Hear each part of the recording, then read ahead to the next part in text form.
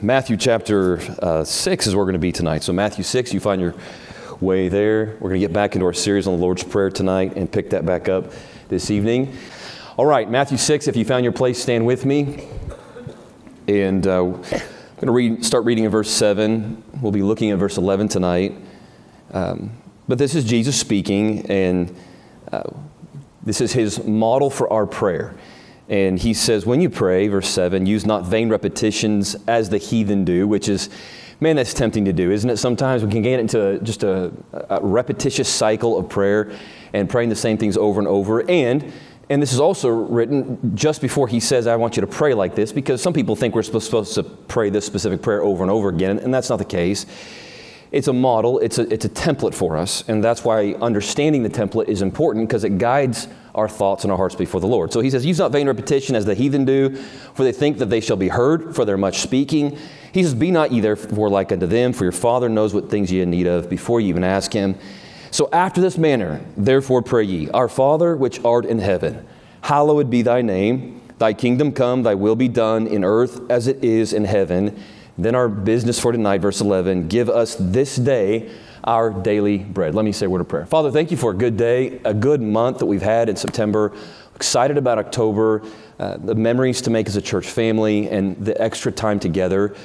Father, I pray that you would speak to our hearts tonight and just illuminate for us, Lord, your intent here. There'd be a primary application, but then each of us would, if we have ears to hear, have something your Holy Spirit would specifically impress on our hearts tonight as we grow in our relationship with you. Lord, so many life stages represented here tonight and different developments of people's walk with you, but each of us can grow and learn more and better relate to you, Father. And so guide us tonight in our thoughts and our hearts, and Lord, give us the desire to want to relate to you more and in better ways. And so speak to us, we ask in Jesus' name. Amen. You may be seated. We first learned in the Lord's Prayer as we opened this series, of course, about the importance of prayer. That was really the first message. And then we learned how to address God as our Father. Josh, if you could bump whatever the sound up here just up a little bit, that'd be a help to me. We learned that we are to address God as our Father. And what a privilege it is to know God not just as a deity. He's not just a God that's out there somewhere distant. Jesus said when you address him as a father. And the idea is not the negative aspects of some earthly fathers, but all of the positive aspects that God represents. He's someone that loves us dearly, that watches over us, that's present with us. There's this intimate relationship that we have with him. He's not just our God. He's not just our Savior, he is our Father, and he cares deeply for us. And then we are to request that God's name be hallowed, and we looked at that. How does God hallow his name? Well, he hallows it, or he makes it holy through our lives. And so as we pray this prayer, we have to keep in mind that when we pray, we're praying for something specific. We're setting our heart on some object or some specific thing, and then we invite God to work through us and through others to answer the request. That's how God works. He works through people. And he's always done that. And so when we say, God, would you hallow your name? It means, God, would your name be set apart? And then the request is this, through me. The prayer is through us. Give us this day our daily bread. Hallowed be your name through who we are. And so, Lord, through my life today, through the decisions that I make, through the thoughts that I think, through the way that I present myself to the world, to the way I interact with my family, Lord, would you be glorified? Would you be set apart? Would you be hallowed through me? Lord, through our church, through our home, through my family, be hallowed. And so, God, would you do that through me? And then we read that we are to request for his kingdom to come, his will to be done on earth as it is in heaven. And that was the last thought that we looked at, and that presently Christ's kingdom doesn't exist on earth. It's not America. It wasn't the Jewish nation. His kingdom on earth is coming someday, but it's not yet. And when Jesus came, to the disappointment of so many, he came to establish a heavenly kingdom. He came to establish dominance in the spiritual realm, and that was what was so important to him. And that is, his kingdom is to be visible in our lives on earth. His focus wasn't the military, it wasn't the government, it was Christian lives and established in our hearts. And we looked at this last sermon that we were in this text before Missions Month out of Romans chapter 4, verse 17, because this is really the best description of God's kingdom. When the Bible says the kingdom of God is not meat and drink, but righteousness and peace and joy found in the Holy Ghost. Righteousness and peace and joy. Those are the things that establish God's kingdom in our heart that are to be reflected and attracting the world through us to Him. And when we fail to have righteousness and we fail to have peace in our hearts and we fail to have joy, we are not establishing or building His kingdom. And that is how we do these things. The kingdom of God is supposed to be established. It's supposed to be growing in our hearts. And Jesus said, I want you to seek first the kingdom of God and His righteousness, and all those other things you're worried about, those will be added to you. You focus on the main thing, and the main thing is His kingdom. So now the prayer transitions. And this is the part we all maybe pray more than the other parts. Because now we get into the giving part. And in verse 11, that's the first word we read, is the word give. It's the requesting part of the prayer. It's really, we understand through the application of the text that the other are requests too, but this is where we maybe spend more of our time in prayer than any other thing, and that's okay. There's nothing wrong with that. All throughout the Scripture, God instructs us to ask of Him. Those of us, and I think the vast majority here who have experienced the blessings of a newborn infant, know the dependent state that they are in. I mean, that little thing, you hold it in the hospital and you look at it and it can do literally nothing. It can't feed itself. It can't care for itself. It's completely dependent on caregivers around us. They're helpless. They can't do anything. And the idea here from this text is that our Heavenly Father watches over us to the same degree an earthly parent would their child. He's the caregiver. And He even says, without me, you can do nothing. Now, He's not talking about tying your shoes. He's talking about in the spiritual realm. You can't save yourself. You can't get to heaven. You're going to be absent righteousness and joy and peace without Him. And He's saying, without me in the spiritual world, you can do nothing. And this is the part of the prayer where we begin to deal with the things that we need and the things that we want through Him. And we have real needs. And we're going to look at one tonight like sustenance. We need food, we need clothing, we need shelter. In verse 12, we'll look at that next. We need forgiveness. We need our sins to be cleansed. We need forgiveness from other people. We need protection. We need protection from circumstances. And we'll get to that in verse 13. But tonight's verse 11. And the request is this, that God would give us this day our daily bread. What's bread? Well, at most basic level, it's flour and water. Have you ever been in need of food and not had any? And you're really hungry? What does that do to you? My wife says I get hangry. And I would imagine that's probably true for some of us, maybe the majority of us. Sometimes all you need is a handful of food to get you going and get your spirit and your attitude right in the right direction. And that's exactly what this text means, both physically and spiritually. I think it's humbling to realize that God cares deeply for the physical needs that we have. He thinks about our needs. He processes them. He meditates on them. He knows the numbers of hair on your head. And for me, that's getting easier and easier for the Lord to count, right? But He knows that. He's thinking about you in a deeper way, in a more reflective way than you may even think about yourself. And He promises that to us. And He knows what we need. And so when He says, I'm going to take care of your needs, but I want you to ask for them. And we are to ask for bread. Bread is not just flour and water. It's an idea. And the Greek word for bread is artos, and it really means food of any kind.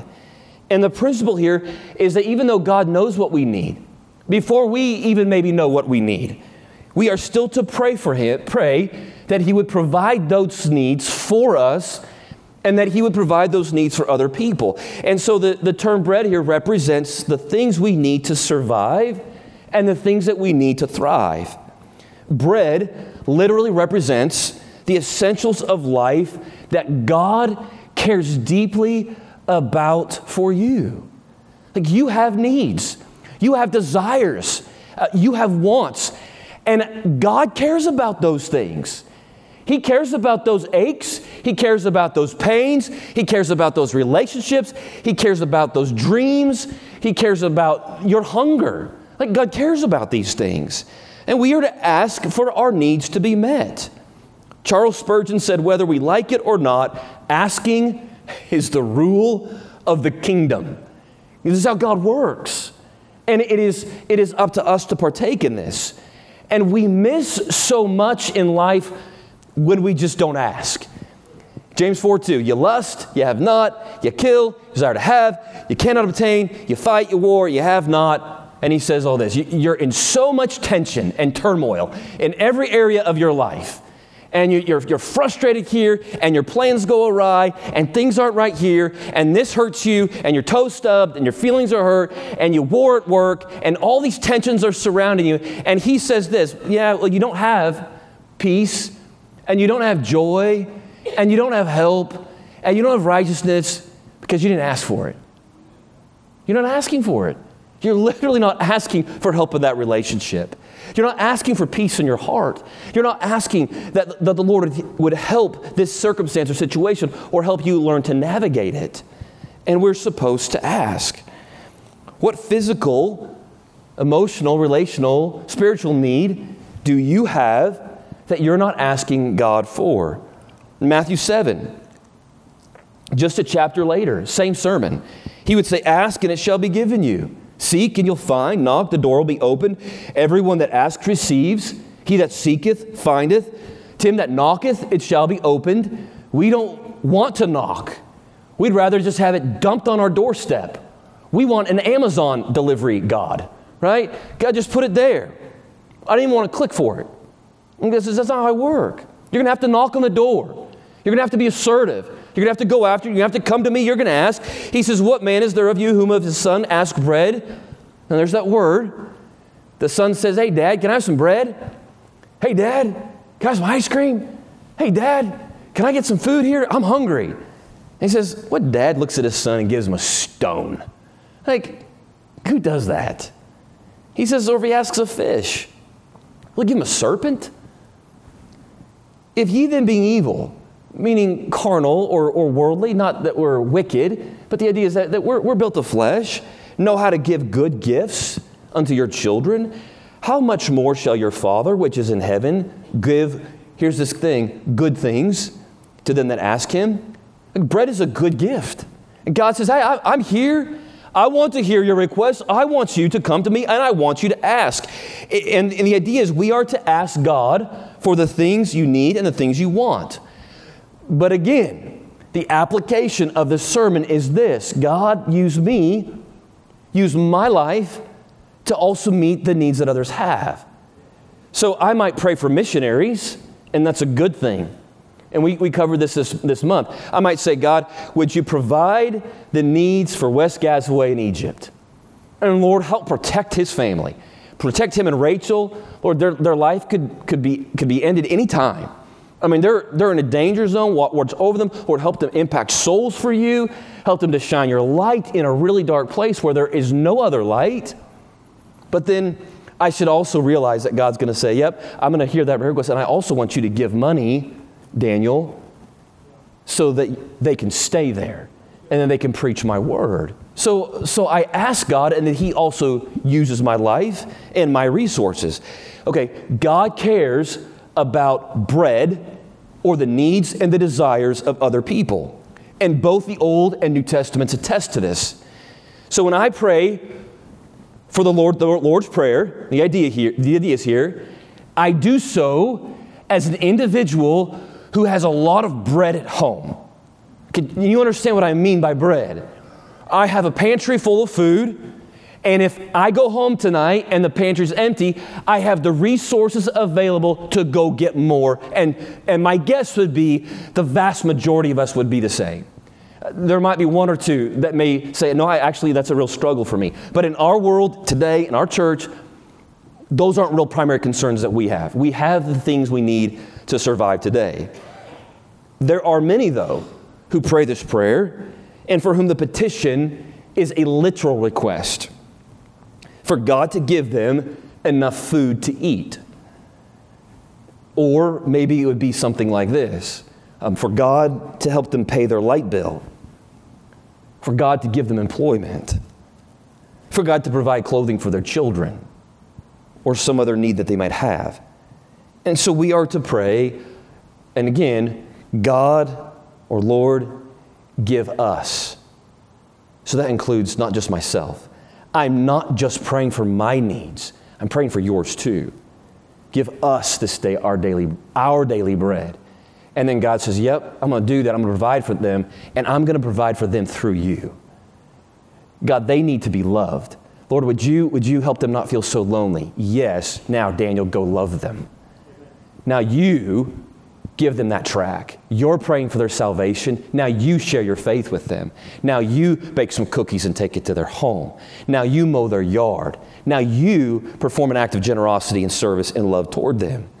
So when we pray this prayer, we are in essence saying, here I am, Lord, use me for our and us and the things that we need and the things that the concerns that we have. Those who have more than enough always become the answer to those who are lacking. Deuteronomy chapter 15. I asked Paul to throw these verses up on the screen. If you want to turn to your Bible, you're welcome to. We're going to look at a few passages of Scripture tonight. Deuteronomy 15. This was the instruction that God gave to the children of Israel. And he said, if there be among you a poor man of any one of the brethren within any of thy gates in thy land, which the Lord thy God giveth thee, here's this verse. Thou shalt not harden thy heart, nor shut thine hand from thy poor brother. You're not supposed to turn a cold shoulder to them.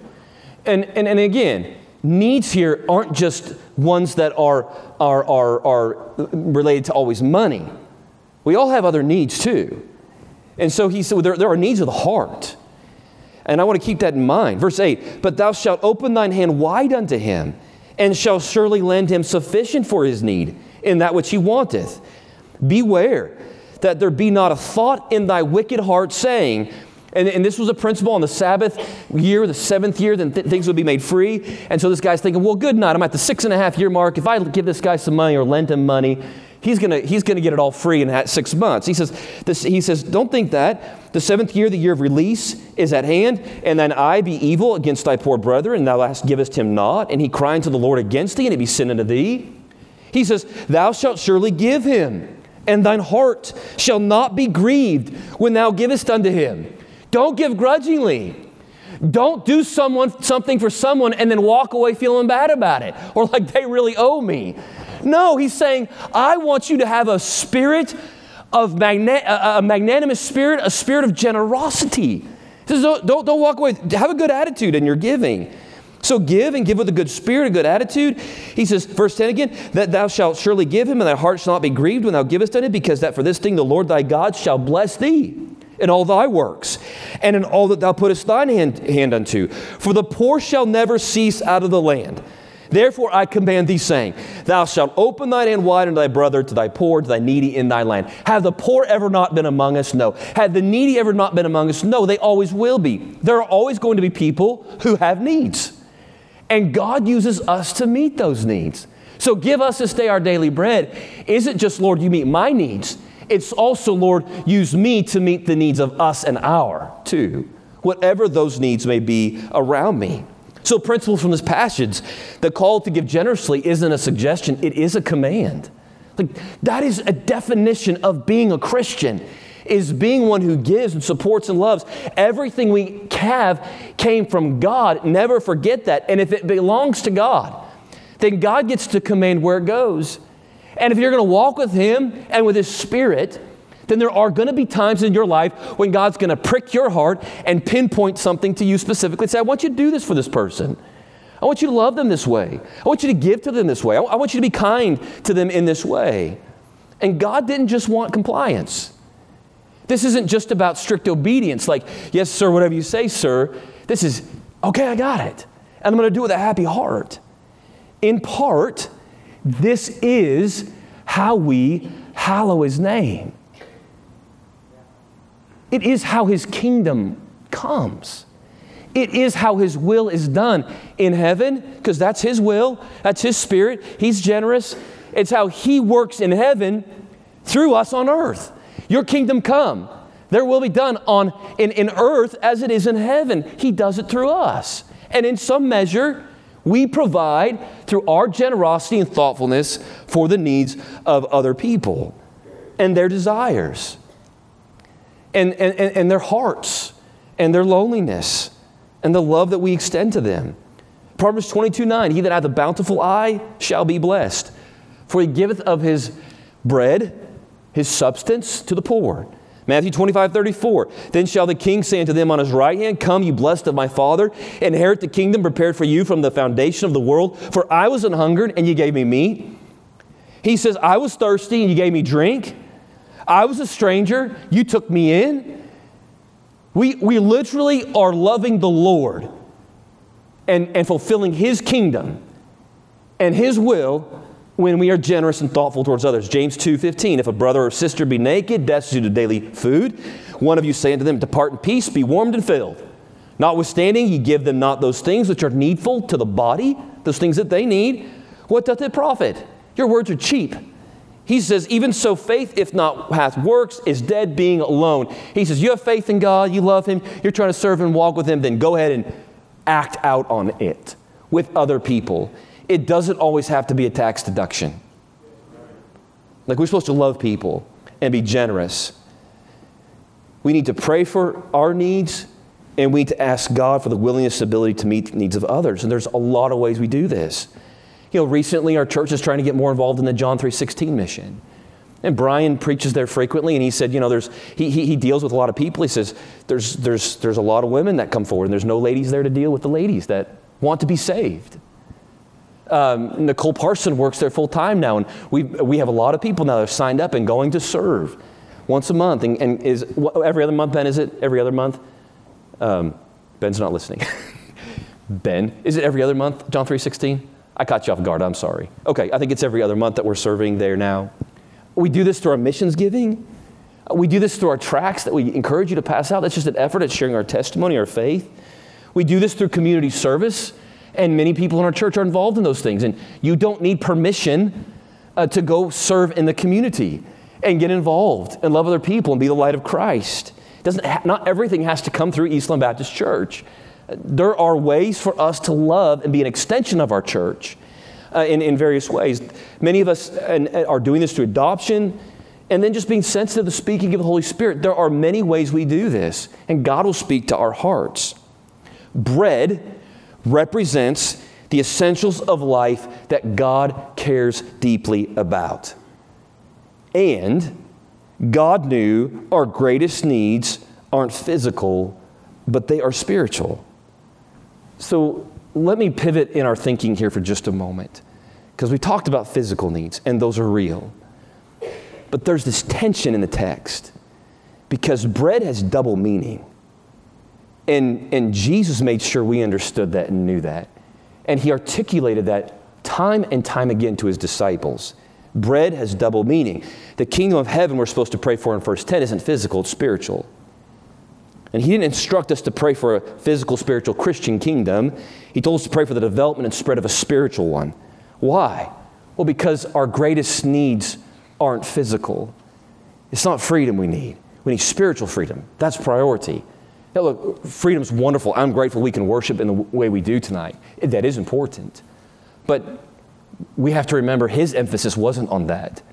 His emphasis in teaching and preaching was always on spiritual freedom. Okay, our greatest need isn't physical bread. Our greatest needs aren't physical necessities or wants and desires. Our greatest needs aren't the needs we think. Our greatest needs are spiritual. So there's a story that Matthew told in chapter 4, just a few chapters earlier. Jesus is fasting in the wilderness. He's been going at it for day after day after day after day, and he's really hungry. And who comes to him in the wilderness? Who could find him? Well, Satan did. He'll always find you. And so Satan finds Jesus in the wilderness as he's trying to do something really spiritual, and he tempts him. And he basically says, you can make bread out of anything. You're hungry? Satiate your desires. Here's some stones. Why don't you just make some bread out of them?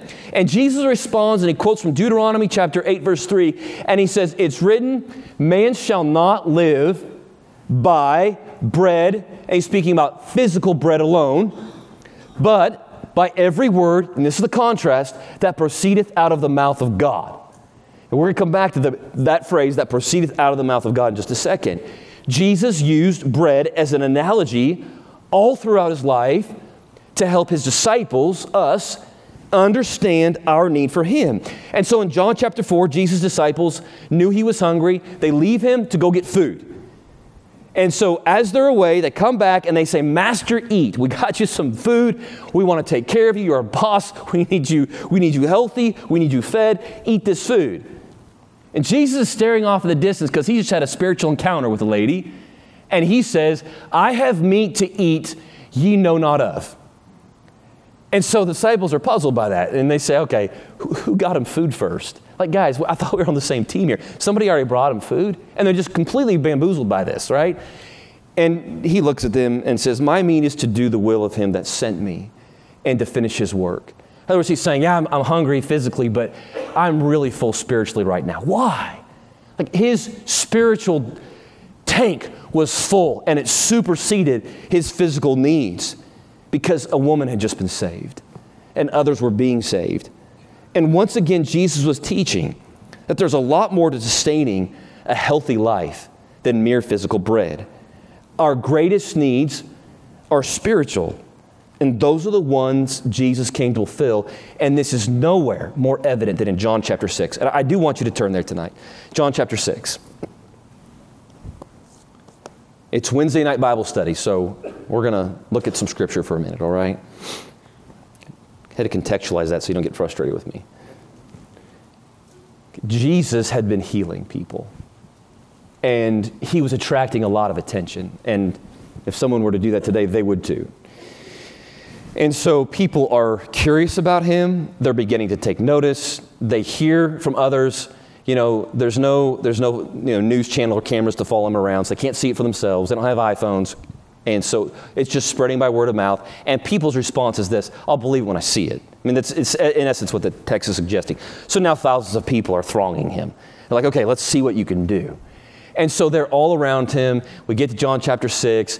And so Jesus is here with these thousands of people, and they get trapped in the place where there's no food. There's no grocery stores. There's no merchants to buy food from. And Jesus, again, he notices their needs. He always sees our needs before we see them. And so he sees that they're hungry, and he looks at Philip, one of his disciples, and he says, whence shall we buy bread that these may eat? And the Bible says he said this to prove him. Philip. He's testing Philip because he already knew what he was going to do. For he knew himself what he would do is what the text says. So he already knows what he's going to do. He's just testing Philip here. Okay, so the disciples say, well, Lord, there's no food, but this little boy has what? He has 5 loaves of bread and 2 fish. And that's all we got. I don't know how that's all the food we have in these thousands of people. That's what we have to deal with. And Jesus says, not a problem. And he feeds them. And all of them, and we know the story. That story is nothing short of a miracle, but it was the ultimate setup.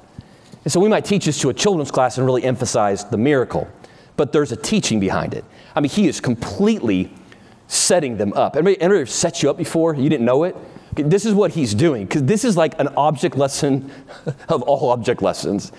He is going to use this illustration of multiplying bread to teach a principle and one of the most important lessons of his earthly ministry. And the teaching part starts in verse 25. So look there with me. Okay. Jesus does this miracle. He leaves them. He has a little episode with the disciples in this storm. And that's just a whole nother thought. But now we come back to this bread thing. And Jesus already knows what's going to happen. Verse 25. And when they found him on the other side of the sea, they said unto him, Rabbi, when camest thou hither? Okay, so they find him like, you're trying to get away from us. We found you. And Jesus answered them and said, verily, verily, I say unto you, ye seek me. You're looking for me. You're trying to find me again. Not because you saw the miracles. Okay, miracles are only cool if you're sick. Otherwise, they're just entertainment. And that's fun. That's really cool to see that guy. I don't know that guy, but that lame dude was healed. That's pretty cool. Oh, but he can feed me? He can give me food. Now he's a benefit to me. I need to follow that guy. So he says, you seek me not because you saw the miracles, but because you did eat of the loaves and you were filled. Labor not for the meat. Now here's he's going to start teaching them. Labor not for the meat which perisheth. That would be food that spoils. That would be our goods, the things we want. He says, but for that meat, work, labor, pursue. The meat which endureth unto everlasting life, which the Son of Man shall give unto you. For him hath God the Father sealed.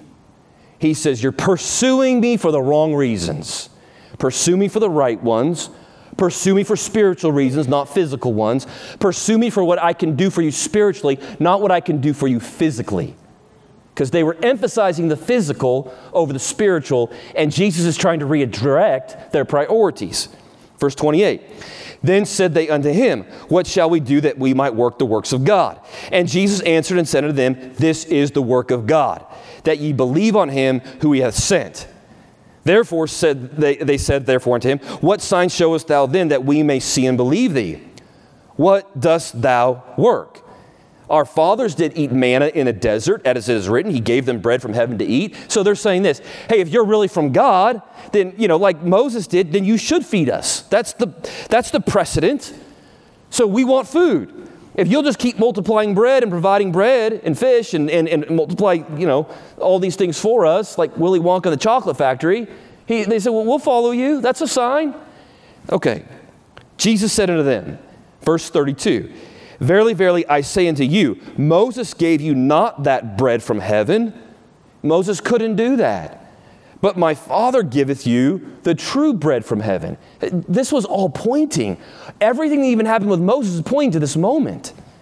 Verse 33, for the bread of God is he which cometh down from heaven and giveth life unto the world. Then said they unto him, Lord, evermore give us this bread. Okay, give it to us. We're hungry again. Give us that bread that comes down from heaven.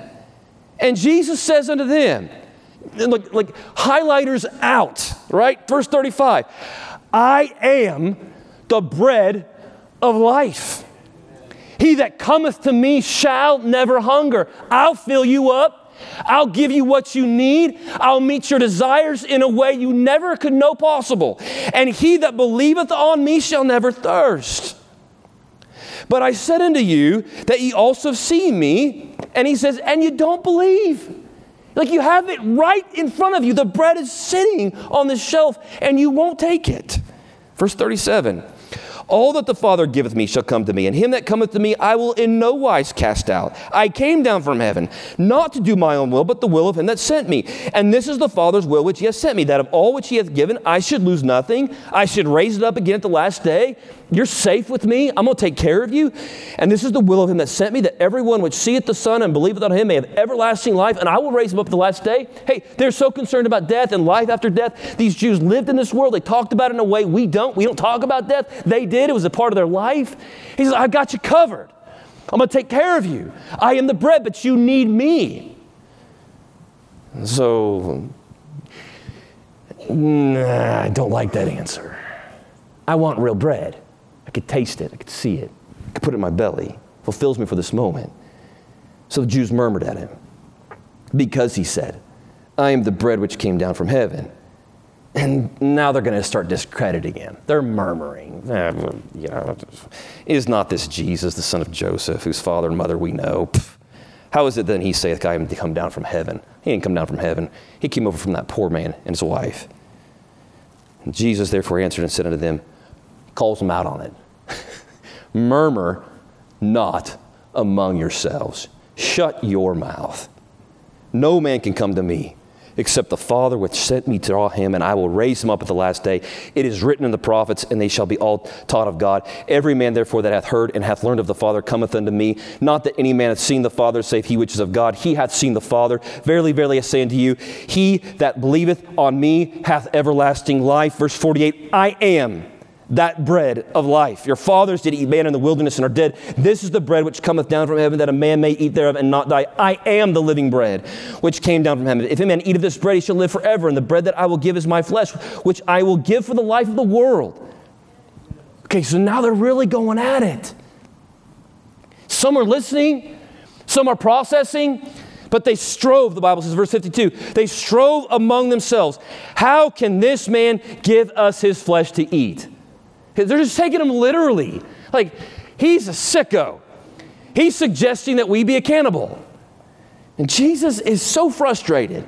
And he says unto them, verily, verily, I say unto you, except ye eat the flesh of the Son of Man and drink his blood, ye have no life in you.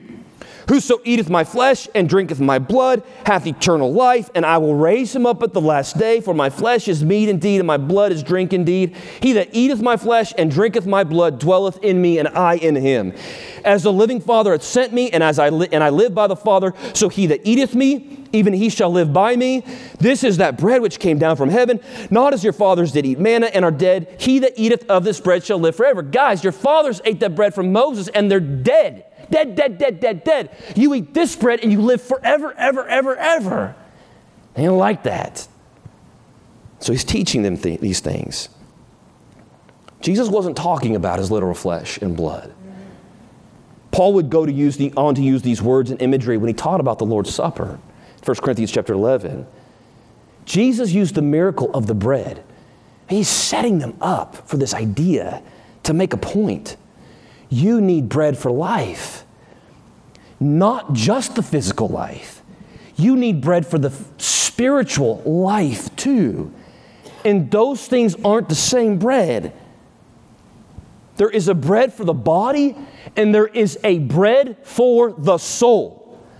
And so just to make sure they didn't miss the point, verse 35, Jesus said, I am the bread of life, eternal life, like the one that really matters.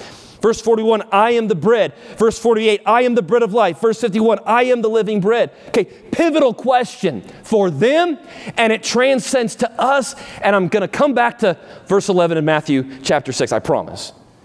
Here's the question. What do you want more? The bread of this world or the bread that came down from heaven? That's the question. Okay. Do you want a higher paycheck? Do you want nicer cars? You want more money in the bank account? You want to have all your needs completely met and live the American dream? There is nothing evil or wrong in any of that. There is nothing wrong. These guys wanted manna. That's not an evil or wrong request. If a son asks his father for bread, that's okay. Okay, this is not evil or wrong. But when you start wanting this more than this, and Jesus said, the bread of life, my words, the words that I speak to you, the word that we have, obedience to Him, living in a generous, thoughtful way, striving and walking with Him and partaking of His presence in our lives. When we start wanting that bread more than this bread, we're broken. And these people were. They were prioritizing this, the needs of their bodies over the needs of their souls. And Jesus says, I didn't come to establish that kingdom. I came to establish this one, righteousness and joy and peace in the Holy Ghost. This is more important than bread. Satan, I'm not going to make stones out of bread because this is more important. That's what he's saying. That's the whole point of John chapter 6.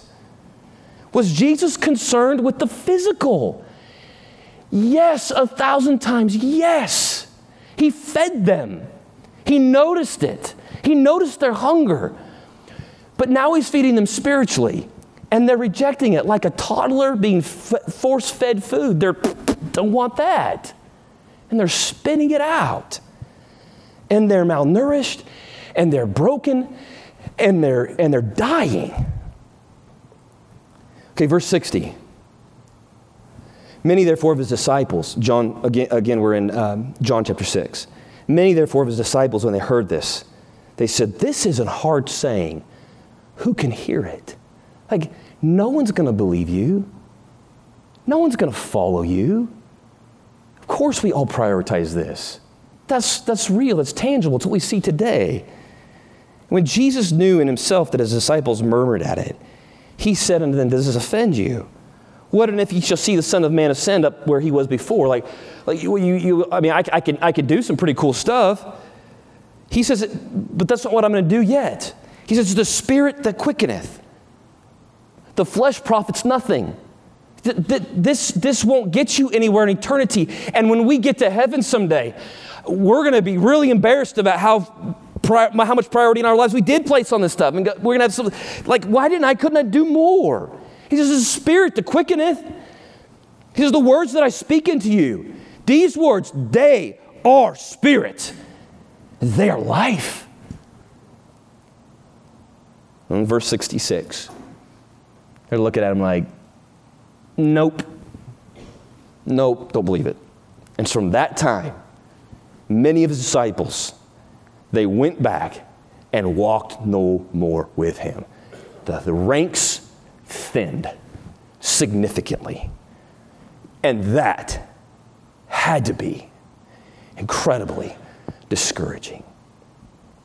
Pastor went on sabbatical a few months ago, and it's been 2 months now, I think, and I was so afraid the first 2 or 3 Sundays. I was watching the attendance. I was thinking, maybe no one's going to come back to hear me preach. Maybe they'll just take a 3-month sabbatical too. That would be really discouraging if the offerings went down and the ranks thinned. And they did. The offerings went down, and the ranks really thinned. And so much so that Jesus looks at the original 12. These are the ones he's spent the most time with and been the most intimate with. And in this moment of discouragement, disillusionment, pain of being rejected, he says to his disciples, will ye also go away? Are you out to? And it's just I can almost imagine in my mind's eye this moment of crickets, just quiet. These guys, because they're absorbing what he's saying too. They had all these hopes that he was going to be an earthly king, and he ain't going to do that. But then the next verse, and I love this so much, verse 68. And then Simon Peter answered him, Lord, to whom shall we go? I don't know where to go. There's no other option. Thou hast the words of eternal life. And I love this next phrase. And we believe and are sure that thou art that Christ, the Son of the living God. Lord, you're saying all this, and it might be hard for us, but you're the only way. So we're in. We believe and we are sure. And tonight we have to answer that question too. What do you believe? And of what are you sure? Your growling stomach or your growling soul? Which needs are you going to prioritize in your life? You heard the phrase before, you are what you eat? It's obviously not 100% true for all people, but for most of us, it is. Poor eating leads to poor health. And as much as we want to justify our decisions in relation to our diets, it is an inconvenient and inescapable truth. It is hard to be in a peaceful state when your body doesn't feel good. But when you start to eat healthy, subtle and profound changes begin to take place. When you're neither under-eating nor overeating. When you're properly hydrated. When your macronutrients are balanced. Then your body is healthy. You begin to feel good. You sleep good. You're more at peace in your body, your mind, your heart. These things are all connected and interrelated. If we are going to be healthy and thriving people, we need the bread of Jesus. So I need to take care of my physical body, and we even are given a reason from the Bible for that, because it's the temple of the Holy Ghost. which God gave to us. It's where he dwells. So even my motivation for taking care of my physical body is a spiritual motivation, because that's the body God gave me. And if this body is sick and I'm not doing what I can in my power to take care of it, then I'm going to feel bad, and I can do less for the kingdom of God. And I can do less for him. But Jesus is saying this, you need that. Sure, take care of your body, and take care of your soul. And by the way, if you have to prioritize between the two, this comes first. And people are like, no, this comes first. Jesus said, no, this comes first. And there's this tug of war, and they walk away from the tug of war. They say, we quit. We need good intake. We need Jesus. Later in Matthew, right before he died, the disciples are eating what we know is the Last Supper, and they had no idea it was the Last Supper. This was another meal to them, and it was special. It was Passover. Matthew 26, Jesus took bread and he blessed it. And in this moment, he says, he gave it to the disciples and said, take, eat, this is my body. They've heard him talk like this before, but not at a meal. See, the prayer request goes like this. Lord, give us this day our daily bread. And it means multiple things. There's these tensions we have to wrestle with, because bread means two things. It means our physical needs, desires and wants, and it means our spiritual needs, desires and wants. And Jesus makes it clear. Give us this day our daily bread. Which is it? The answer is yes. It is both. Both our physical needs, but more important than that, our spiritual needs. Give us this day our daily bread. It means multiple things. Lord, would you give me what I need and even want, the bread of this world? Lord, would you use me to provide the needs and desires of others? And Lord, would you give me and would you give us what we need most of all? And it's you. We need you, Lord. We need your presence. We need your help. We need your guidance today. Lord, give us today our daily bread, and it's you. And Jesus said, what is the bread? He says, I am the bread of life. He's the Word of God. We have it. It's here. Jesus needs to be invited into our lives every single day to meet the hungry needs of our souls. You wouldn't go a day without food. If you eat physical food, use that as a reminder of your need for the Lord Jesus and your need for Him. It's why we fast, to remind us of the need we have of Him. He is the only one who can give to us the food, the spiritual food that we need. Bread must be eaten to sustain life, both physically and spiritually. We have to eat Jesus, not literally, spiritually. His Word goes into us. It is essential for a happy, thriving life. You need both, but you need the bread of Jesus most. It's the priority. See, he said it's the Spirit that quickeneth, verse 63 of John chapter 6. The flesh profiteth nothing, but the words that I speak unto you, they are spirit, and they are life. So as we pray this prayer, Lord, give us this day our daily bread. Lord, meet these needs, and these are my needs. And He wants you to ask. And He says, if you don't, like if you're not knocking, if you're not asking, Matthew 7, He's like, if you're not doing these things, you're missing out on a lot of physical, earthly things you could have, blessings that He wants to bless you with. So ask Him for them. Okay, Lord, give us this day our daily bread. But more important, don't spend, and He didn't say this, so this is Daniel's version, okay? But we need to spend more emphasis and priority on our spiritual needs. Now, He does say that. I was going to say time, and that wouldn't necessarily be true, but the emphasis needs to be placed on the spiritual needs. And so, Father, give me these things, and then, Lord, now, let's deal with the most important things. Father, I need you today, and I need your guidance, and I need your wisdom, and not just me, but us and our. Give us this day our daily bread. Your words, Lord, your words, they are spirit, and they are life. And so, Lord, today, would you give us our daily bread? Let me say a word of prayer. Father,